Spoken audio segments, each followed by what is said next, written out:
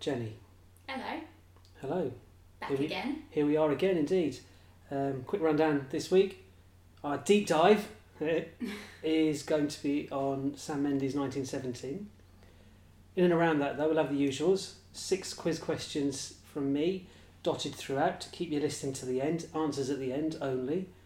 We'll be talking about what we've watched this week, and we'll be having a little look forward to what's coming out or things we found on TV, Netflix or DVD that we think you might be interested in at some point over the next days and weeks.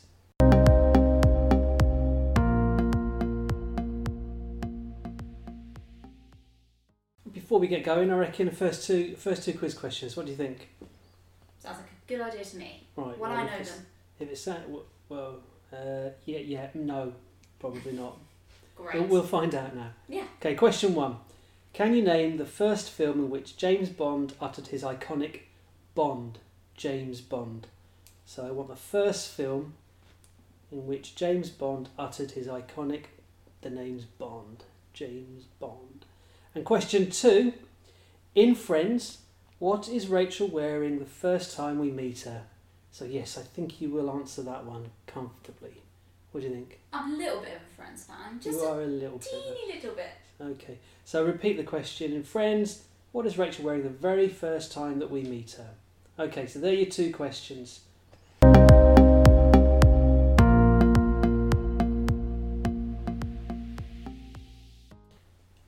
Okay, right, before we move on, this little sip of me Jack Daniels, thank you very much. It is, let's not tell them it's 10 a.m, eh? Shall we not tell them that? Okay. I think the mic might have picked it up. Oh, right. Don't worry about it. It's not 10 a.m. Okay, what have you watched this week, Jen? I'll be honest with you. Hello. Hi. I'll be honest with you. I haven't watched a lot more this week because I'm still watching Life on Mars. How's that going for you? I'm loving it. It's really good. I'm enjoying watching the character of Sam Tyler just torn between the calling that's clearly from his old life, but also he's now integrated himself more into the police force. He's getting involved. Can you just give a bit of background for those who haven't actually watched Life on Mars? What's the premise? Sure. If you've never seen Life on Mars, it is a show about a police detective who's living in the present day, which at the time was 2006, and he has an accident and wakes up in 1973. Right, okay. A great year. In total confusion. Yes, he has no idea how he got there, and he has no way of getting back home, but he has clues throughout his everyday life that tell him that... He's a detective in both worlds. Yes. He wakes up as a detective, and he has to now make his way in this new police force where they obviously do things very differently. But he gets certain signs and signals that tell him that he can return to his old life. It's implied that maybe he's in a comatose state and people are talking to him and he hears snippets of it. So I'm enjoying it. He's no closer to getting home, but there's a lot of great character development. Anything else, or are you immersed in 1974? No, I've just watched Life on Mars, so I think I better hand it over to you because I know you've been watching some stuff. Well, I'm sticking with DCI Banks and Van der Valk from last week, and I've discovered another ITV mystery series, a short series, 4 episodes I think, called Innocent, starring Lee Ingleby, and I'm only halfway through the first episode and I really like it, so I will have watched it by this time next week. Lee Ingleby, who's brilliant in a series called The Five from 2016. I believe Innocent is from 2018, so I've been watching that, which is good. What else have I watched? What else did I want to say? You've also finished Tiger King now, haven't you? Oh yes, Tiger King, yes. Wow. Right, come on, give me your thoughts on that, because I watched it a while ago. Well, my 14-year-old daughter has been talking about wanting to live in America. After having watched Tiger King, I'm imploring her to reconsider, or at least reconsider going to Oklahoma. It's a little bit worrying. They are all crazy. I mean, am I allowed to swear on this? We haven't so far, but you might have okay, to. Okay, I won't. But they're bat bleep crazy. You can fill in the gaps yourselves. But thoroughly enjoyable series on Netflix. Tiger King, Joe Exotic. Wow. What a guy. Watch it if you haven't. I just say, that's all I say. Your mouth will be open throughout. It is Yeah. Are they really like that? Are they? Yeah. Are they really? And Is who it do possible? you side with? Because they are all equally mad. Yeah, you're torn. You can't. Who's the least bad, the least repulsive, the least offensive, the least evil, the least crazy? I don't know. I don't have an answer. It's a different answer to every one of those questions, I think. Yeah, Tiger King. What else have I watched? What else did we watch? We started watching The Matrix. The Matrix. Saw that originally first time round. Haven't seen it since. There was stuff in there that we'd forgotten existed. Oh well, I forget quite a lot of things, but watching it a second time with such a gap, we've watched about 35-40 minutes of it. Yeah. It is superb. I love it. So yeah, get on The Matrix if you haven't already. Okay, I reckon 2 more questions. Let's go with 2 more questions. Are we in for 2 more questions? Yeah. Right, question 3. Grey's Anatomy is set in which US city? Don't answer. She was just about to answer that one. Grey's Anatomy is set in which US city? And question 4. What is the second rule of Fight Club? Now, we all know the first rule of Fight Club, but how many of you know the second rule of Fight Club? Okay, remember, answers at the end. I think it's time for another sip of Jack Daniels.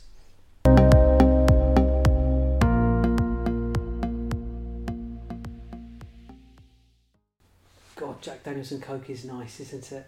Anyway, moving on. Before you think I'm a raving alcoholic, I'm not.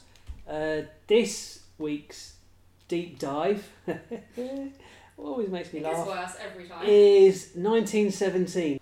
Right, not 1917 then. Why have you selected 1917? Because, as I said last week, it's a fantastic film which wowed me in cinemas, and it has wowed me again now that I've got it on DVD. Main attraction to it being that it is shot in what looks like one continuous take, and I love a film that does something different with editing, so that is why I've chosen it. Okay, right, and we'll get on to that. We'll explore that in a lot more depth in a minute. First off, for those of you who have been living under a rock for the last 12 months, could you just help the listeners out with a kind of basis of the storyline? What's the premise? The film is a war film, and it focuses on 2 soldiers who are tasked to deliver a message to call off an attack that the British Army are planning to make on the German Army, but little do they know the German Army have actually retreated and want the British Army to attack because they are more prepared than they believe. So it's a setup. Yeah, complete setup, and there are no telephone lines. They've all been cut, so one soldier is initially chosen, and he picks his friend to accompany him. And why is that soldier initially chosen? Because his brother is actually involved in the attack. One of those soldiers that will be going over into kind of definite death or whatever. Yes, and if they succeed in this task, they're going to save about 1,600 soldiers, so it's a lot to take on. And just to kind of reverse a little bit, Sam Mendes directed it. Yeah. What's the little kind of contextual background to why he produced this film, why he directed this film? This film is actually based on stories that his grandfather, who fought in the war, told him about having to deliver a message. So the film has come from that story, and Sam Mendes is, as a child, that's one of the stories he remembers. And his grandfather was what's called a messenger, I think. Yes. And the soldiers that would deliver messages between different, what do you call them, groups? Yes. Companies. Is that it? I'm not a huge, not sure. I'm not huge on my war vernacular. Right. So Sam Mendes, big director. What else do we know him from? Jarhead. Another war film. Have not seen it. No. But yes. Skyfall. Right. Okay. A Bond film. Didn't know he'd done a Bond film. Yeah. He also did Spectre. 2 Bond films. Right. Okay. Films. But best known probably for American Beauty. Ah, classic. We'll have to do a deep dive into American Beauty as well. I think we will. At some point. Okay, so that's so he's done a couple of war films. Bond, you see that's quite kind of, you can see similarity, crossover there. But American Beauty, yeah, that's very different. That's good. Okay, right, that's the director. Okay, cast. Who is the star of the show? Star of the film? So the 2 lads that you're following, played by George McKay and Dean Charles Chapman. Never heard of them. No, George McKay has been in a few films before, none of which I'd seen. Private Peaceful was one of them when he was obviously quite a lot younger. I think that was 2012. Dean Charles Chapman was actually in Game of Thrones for a few seasons, but you did not watch Game of Thrones, No. so you would not know who he was. I have to say the two of them are just utterly brilliant in 1917. They're just, their performance is just brilliant. The feat they had to undertake, I think truly incredible, and I like the fact that they are not really well known. Like, even though I vaguely recognised Chapman from Game of Thrones, I love the fact that it was two unknown actors and they were given pretty much most of the screen time. It was great. And close up as well, so their facial expressions are front and centre, and they seem very kind of relaxed and natural and reactionary to what they're experiencing. Ironically enough, that they're not well known. I'd never heard of them or seen either of them before, but there are lots of cameos from very famous actors in it, aren't there? Imagine being in a film and having Benedict Cumberbatch, Richard Madden, Colin Firth, and they're not the main attraction. So you recognise them, and I don't think any of those actors is on screen for more than 5 minutes. And they don't take away the light from the boys, they add to it, and you have that moment of recognising them, but because you're only with them for a few minutes, you don't warm to them the same way you warm to the two boys. Do you think it was necessary to have big names there? I really don't think it was, because there were other interactions that happened with actors who I didn't recognise, and just because it was Benedict Cumberbatch on screen, it didn't change the way I felt towards him as a character. It didn't make me think, oh, I hope there's more Benedict Cumberbatch in it. I just wanted to follow the two boys. So which would lead me to think that if I was to have one like kind of critique of it, or mild criticism, is that there wasn't any need to have those big named actors there, because the danger was, although it didn't, but the danger potentially could have been that it would detract from the performance of the two main guys and their story, their journey, which was the primary focus. So I'm just curious about. Yeah, I don't know. The only reason I could think for maybe having those actors was because of what Sam Mendes was trying to achieve, and being a successful director already, I wonder if some of those actors thought, I want to be a part of that. If this is successful, this film that is supposed to be a long take, all these effects, everything, I wonder if they sort of worked their way in, because they knew it would go down in history, and it has. Okay, so you've just referenced that long take, right? Yes. So this film is synonymous with famous for its cinematography. It's right. Off you go. Talk us through that. So the film is supposed to look like the camera never cuts away, never leaves the action. It's actually made up of 5 long takes, and as I was watching the film the second time with the DVD, I was thinking, there were moments in my mind where I thought, right, the camera could have cut there. There were moments where the screen is obscured, where the camera is plunged into darkness, and I thought, right, they could have done it then. But the effect of the long take, as you mentioned earlier, is watching the boys on their journey. We see everything that they see, but sometimes the camera shifts and we see them just walking towards the camera, and so we're limited in our view, and we don't always see everything as it happens. We might see something after they see it, and I just love that. I thought it was fascinating. I think that's works really well in the trench.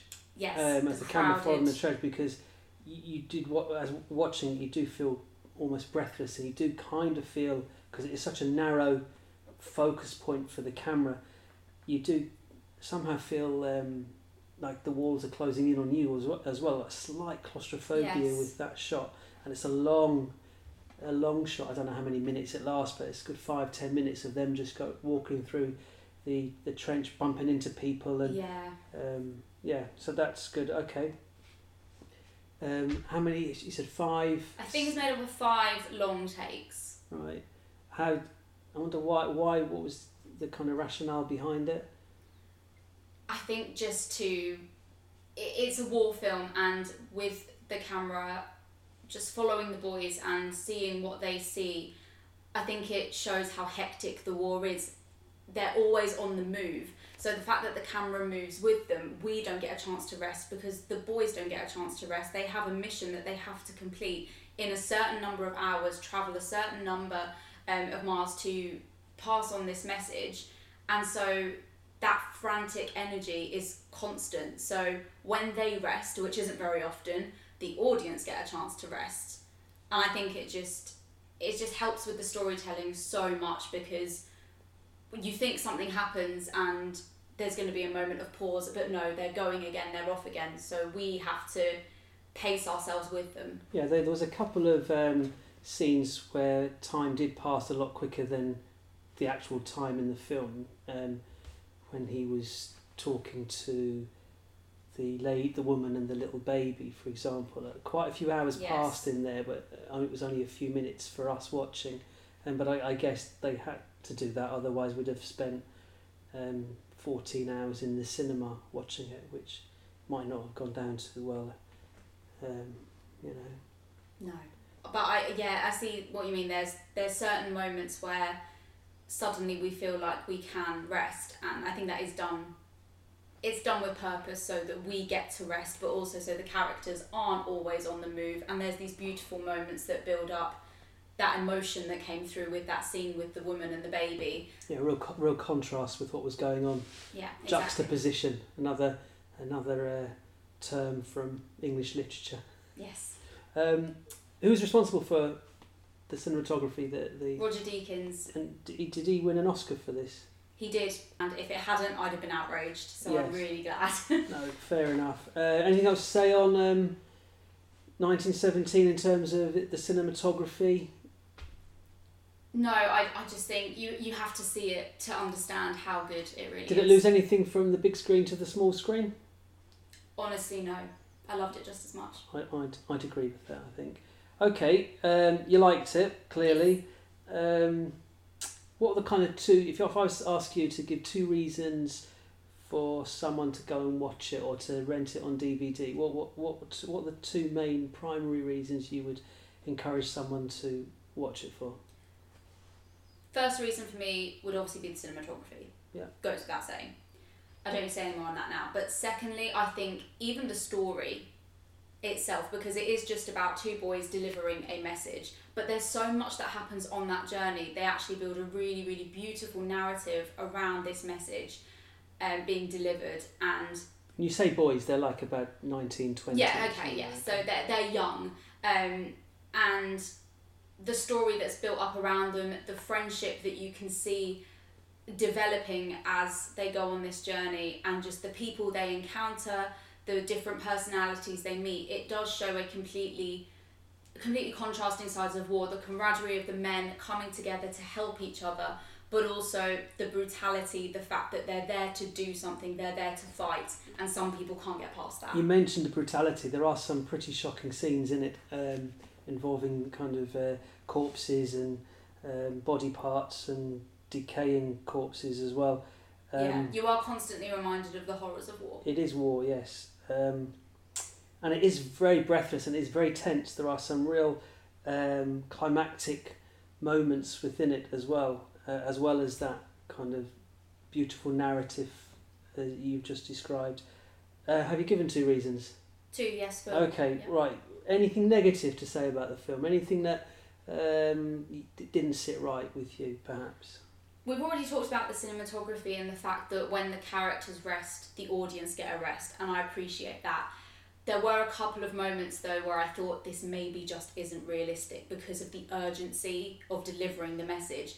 There's a moment towards the end of the film, they're both getting close to delivering this message, and then there's this moment of pause, and it lasts quite a long time. And I think initially in the cinema, all I could think in my head was, get up, carry on, let's go. Watching it a second time, I think about now there might be other reasons why that pause was needed. Well, I'll offer a suggestion as to why it is. I think that they thought that it was too late. Yeah, you said that at the time, and so now. Because as soon as the realisation dawned that it wasn't too late, it picked up again. It picks up again. Yeah. But I think it took a second viewing to realise that for sure. And that moment is still I think it's one of my favourite scenes in the film, that moment. But at the time. I just thought the urgency's been lost. Right. So your negative point isn't really a negative point.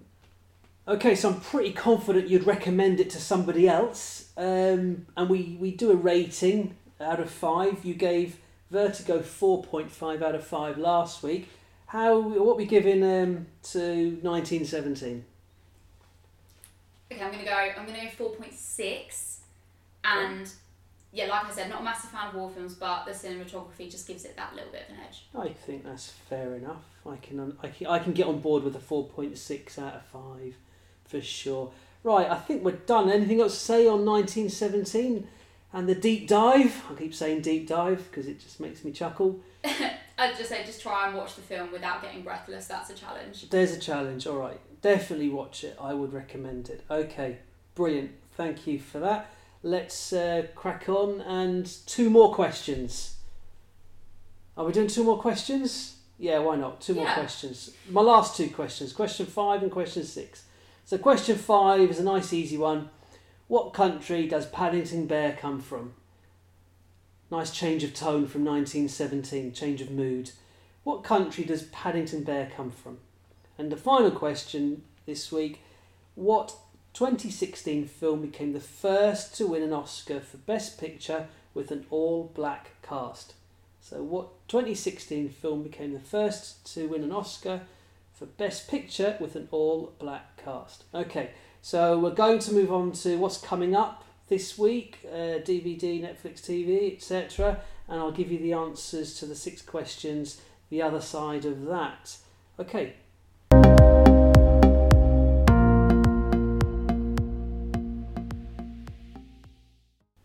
Right then, Jenny, what's coming up? What should I be watching this week or looking out for this week? I'll start with DVDs. There are a few DVDs coming out on the 1st of June, one of which is The Grudge. Now, you're not going to be interested in this because it's horror, but The Grudge, there's a series of films called The Grudge. I think it goes up to like The Grudge 3. Well, it turns out they did another one which I didn't know about, and it's basically a retelling of the same story, people being haunted by, followed by a girl with hair covering her face, very, very creepy. A girl with a grudge, by any chance? I mean, yeah, she seems to. Against a lot of people, apparently. Is the clue in the name? Yeah, I'll say so. So, for any horror fans, and if you want to relive kind of early 2000s horror, which I would love to do, that is out.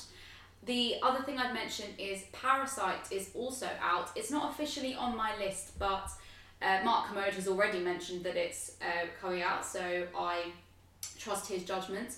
I put in an order on Amazon a little while ago, and it's told me it will be delivered by the end of next week, so I can finally watch Parasite. I'm very excited for that. Yeah, I'm looking forward to that.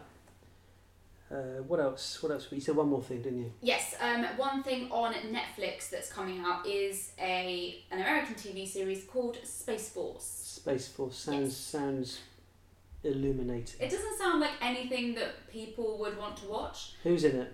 Steve Carell is in it. Okay, that wins. So the American Office, big star. 40-year-old virgin. Forget about the American Office. 40-year-old virgin. Okay, yeah, superb. he was in that too. Loved him in that. Love that film. Actually, should we do a deep dive into a 40-year-old virgin? Oh God. that sounds wrong. You knew what it sounded like. So this is coming out this Friday, so 29th of May, and it is I guess kind of sitcom about a group of American scientists who are going to team up to launch the US military's newest agency, which is the Space Force. This is a send up of Trump, isn't it? I've heard about this now. You can see why Steve Carell is on board. I haven't heard too much about it, but I just think on board the actual spacecraft. Oh God. I just think with Steve Carell in it, it's bound to be a hit. So I would say watch out for that. And it doesn't really sound like my type of thing at all, but I think the fact that Steve Carell is in it, I will definitely be giving that a go. Excellent. Right. I'm kind of, my interest is piqued in that now. So we'll see what that looks like when it comes out. Okay. Right. Brilliant. I've got nothing to offer in this section. I've no idea what's coming up in the next week. I just get told what to watch. Or late at night I do a little search on ITV Hub or BBC iPlayer or Netflix and find mildly interesting things to watch. Right, okay, enough of me rambling. Quiz question answers. I know that's the only reason you're still here, so let's crack on with them. Question 1. Can you name the first film in which James Bond uttered his iconic "The name's Bond's James Bond"? Well, it was Sean Connery in 1962 and the film was Dr. No. Well done if you got that. Complete change of tack. In Friends, what is Rachel wearing the very first time we meet her? Jenny? A wedding dress. Indeed she is. She's wearing a wedding dress. Why is she wearing a wedding dress? Because she has run away from her wedding. Oh, lovely. Okay, question 3. Grey's Anatomy is set in which US city, do you know? Seattle. It is in Seattle. It's not the best American programme set in Seattle. That is... Frasier. That is indeed, yes. Okay, question 4. What is the second rule of Fight Club? Well, you know what the first rule of Fight Club? We don't talk about Fight Club. Well, the second rule is a bit of a trick question. It's the same as the first. Do not talk about Fight Club. Question 5. What country does Paddington Bear come from? Peru. Deepest, darkest Peru, indeed. In fact, there are no bears in Peru, so it's, Clever. irony. Question 6. What 2016 film became the first to win an Oscar for Best Picture with an all-black cast? And the answer is... Moonlight. Indeed it is.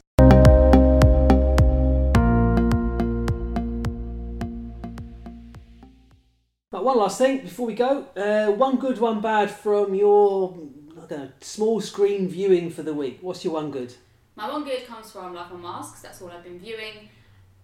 Just thinking about Sam Tyler back in the 1970s, seeing celebrities who maybe haven't quite peaked in their fame yet and getting quite excited and not understanding why no one around him is interested in the fact that Mark Bolan is in the same club as them. Ah, and does he go up to him? He does, and he tells him to drive carefully, and Mark Bolan seems confused. Understandably, I think. Should have heeded that advice. Yes. And your one bad? My bad comes from The Matrix, not because necessarily What? it's a bad thing, but because I haven't seen The Matrix in a long time, and I've just forgot how gory the little bug is at the beginam that they bug him with, and it goes in through his belly button. Bless your little cotton socks. You're Yeah. delicate. Didn't know you were that delicate. You love your horror. Apparently I am. I think I wasn't expecting it. I didn't go into The Matrix thinking, oh yeah, this is really gory, and then ugh.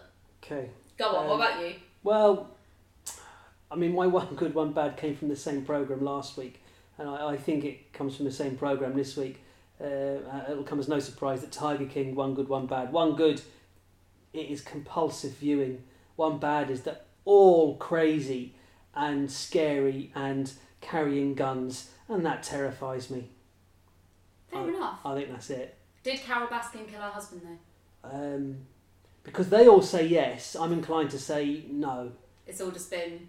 I think he's living on an island somewhere in the Caribbean. Are you surprised he got away from her though? I think that was part of the motivation. Anyway, we'll find out when the Carol Baskin documentary is made. Oh, I cannot wait for that. I'm so excited. I just want to see more clips of Carol Baskin and her current husband's wedding photos. That is how I want my wedding to be. It's harrowing, I thought you were going to say. Anyway. No, that's exactly what I picture my wedding to be like, so look out for that in the future. Right, yeah, great, excellent. Anyway, on that note, it's late, my glass is empty, I need another Jack Daniels. Over and out. Say goodbye, Jenny.